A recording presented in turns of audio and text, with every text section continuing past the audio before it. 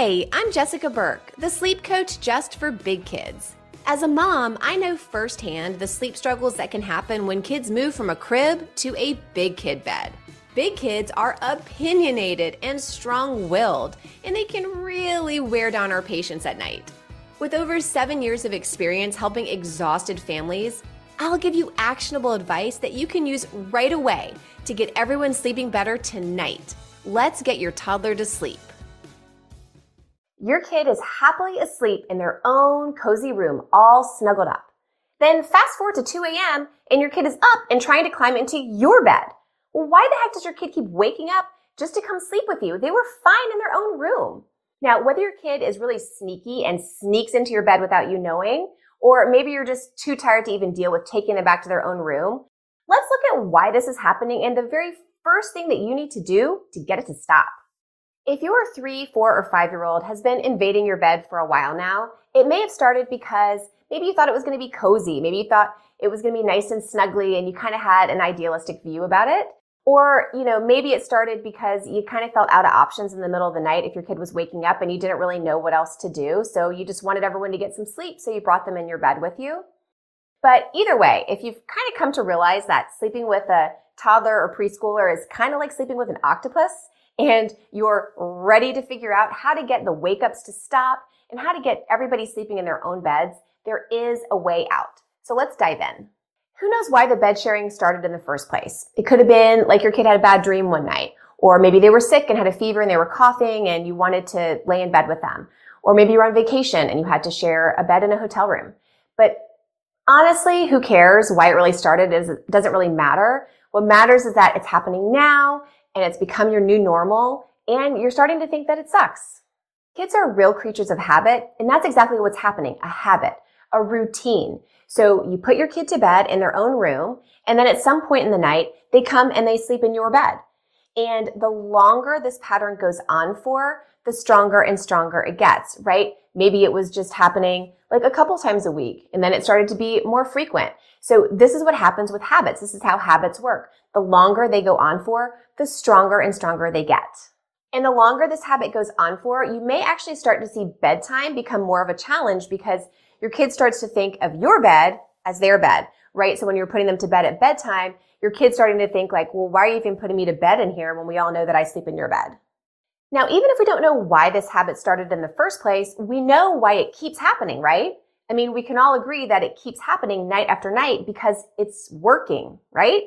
It's working. It's working to get your child into your bed. So whatever behaviors your child has learned how to do in order to make that happen, that's what you're going to see every night. So how do you break the habit of them coming into your room in the middle of the night? And how do you start some new good sleep habits so they can sleep in their own room all night long? I'm going to give you a little tough love here. I need you to be really honest with yourself and admit that you are allowing it to happen. You are allowing your child to come into your bed in the middle of the night, even though you don't want them to be doing it. Now, no matter how kind of out of options you feel, or if you feel like you've tried everything and nothing's worked, I still need you to admit that in the moment, in the middle of the night, you are allowing them to come into your bed. Now, I'm not saying this to make you feel defensive or guilty or anything like that. I'm saying this to empower you, because once you can admit that you are part of this kind of habit loop that's going on in the middle of the night, and you're not an innocent bystander. You're not just like, oh, my kid's acting so crazy and keeps waking up. I don't know what's going on. You're not an innocent bystander. Once you can actually admit that you are letting them in your bed, then that means that you are part of the habit loop that's going on.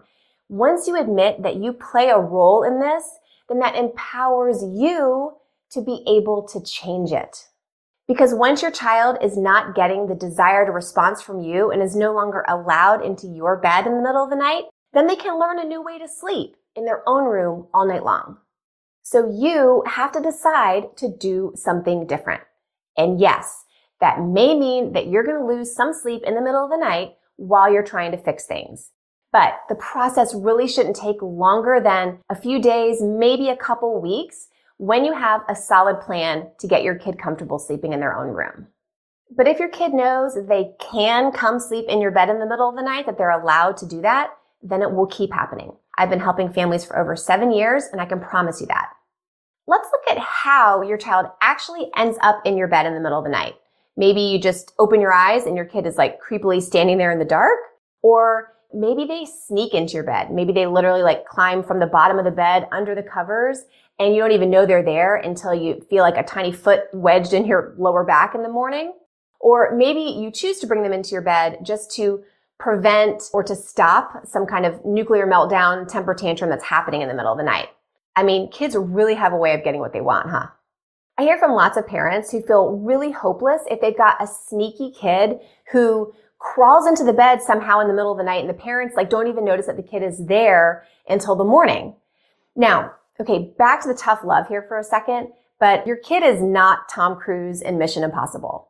All right? Like, it's not that difficult to prevent someone from sneaking into your bed in the middle of the night. If you really wanted to stop this from happening and catch your kid in the act, it's not hard. You could lock your bedroom door. You could hang a bell on your bedroom door so that you could hear if the door opens. You could hang a bell on your kid's door so that you hear if their door opens. You could put like a cheapo audio monitor in the hall so you could hear little footsteps coming down the hall. For $5 on Amazon, you can buy a motion detector to put outside of your bedroom door. There's a million ways to prevent this from happening, to stop mini Tom Cruise in his tracks. Again, the first step here is admitting the role that you're playing. Maybe you're allowing your child to sneak in your bed in the middle of the night and kind of feeling hopeless about it because you don't know what else to do if you were to catch them coming into your bed in the middle of the night. By admitting and being honest about the role you're playing, it really empowers yourself to make a change. Now, if you've got a kid who cries or has tantrums and really melts down in the middle of the night in order to get into your bed, the first step here is also admitting, why it's happening is because it's working. It's working for them. This tantrum behavior is working and allowing them to come into your bed in the middle of the night. So the first step in this situation is really deciding that you want to make a change and that you're ready to do something differently. You need to admit that you want to be done with bed sharing and you want to figure out a way to make it stop. Now, once you make this commitment to yourself, there are many, many paths you can go down at this point. And the things to consider there are your parenting style, your child's personality, what you may have tried in the past, how quickly you want this situation to end and how quickly you want everyone sleeping in their own rooms all night. If you have a co-parent who can help you, etc. There's lots of factors that kind of go into deciding, how to make a plan for the middle of the night. Now you can set up this process to move quickly where you can have your child sleeping in their own room from night number 1. Or you can set up the process to move a little bit more slowly. Maybe you make a pallet on the floor of your room and get your kid to sleep on the floor of your room instead of sleeping in bed with you as just a very first step to breaking the habit. Or maybe you go sleep in your kid's room, again, to try to break that habit of them getting up and coming into your room. There's lots of ways to go about setting up a new sleep plan that's going to be effective and, work well for you and your child. There's just really not a one-size-fits-all solution. So that's why the rest method that I created gives you choices. It's customizable. It walks you through making some decisions so that you're going to be setting up a sleep plan that is built just for your family so that it can really be successful. But the very first step is admitting the part that you are playing in the situation so that you empower yourself to make a change. You're here learning new sleep tools because you know how important great sleep is for your kids' health and development. If you want to go even deeper and learn all about my rest method, join me in my next free Toddler Sleep Masterclass. Reserve your spot at toddlersleepmasterclass.com.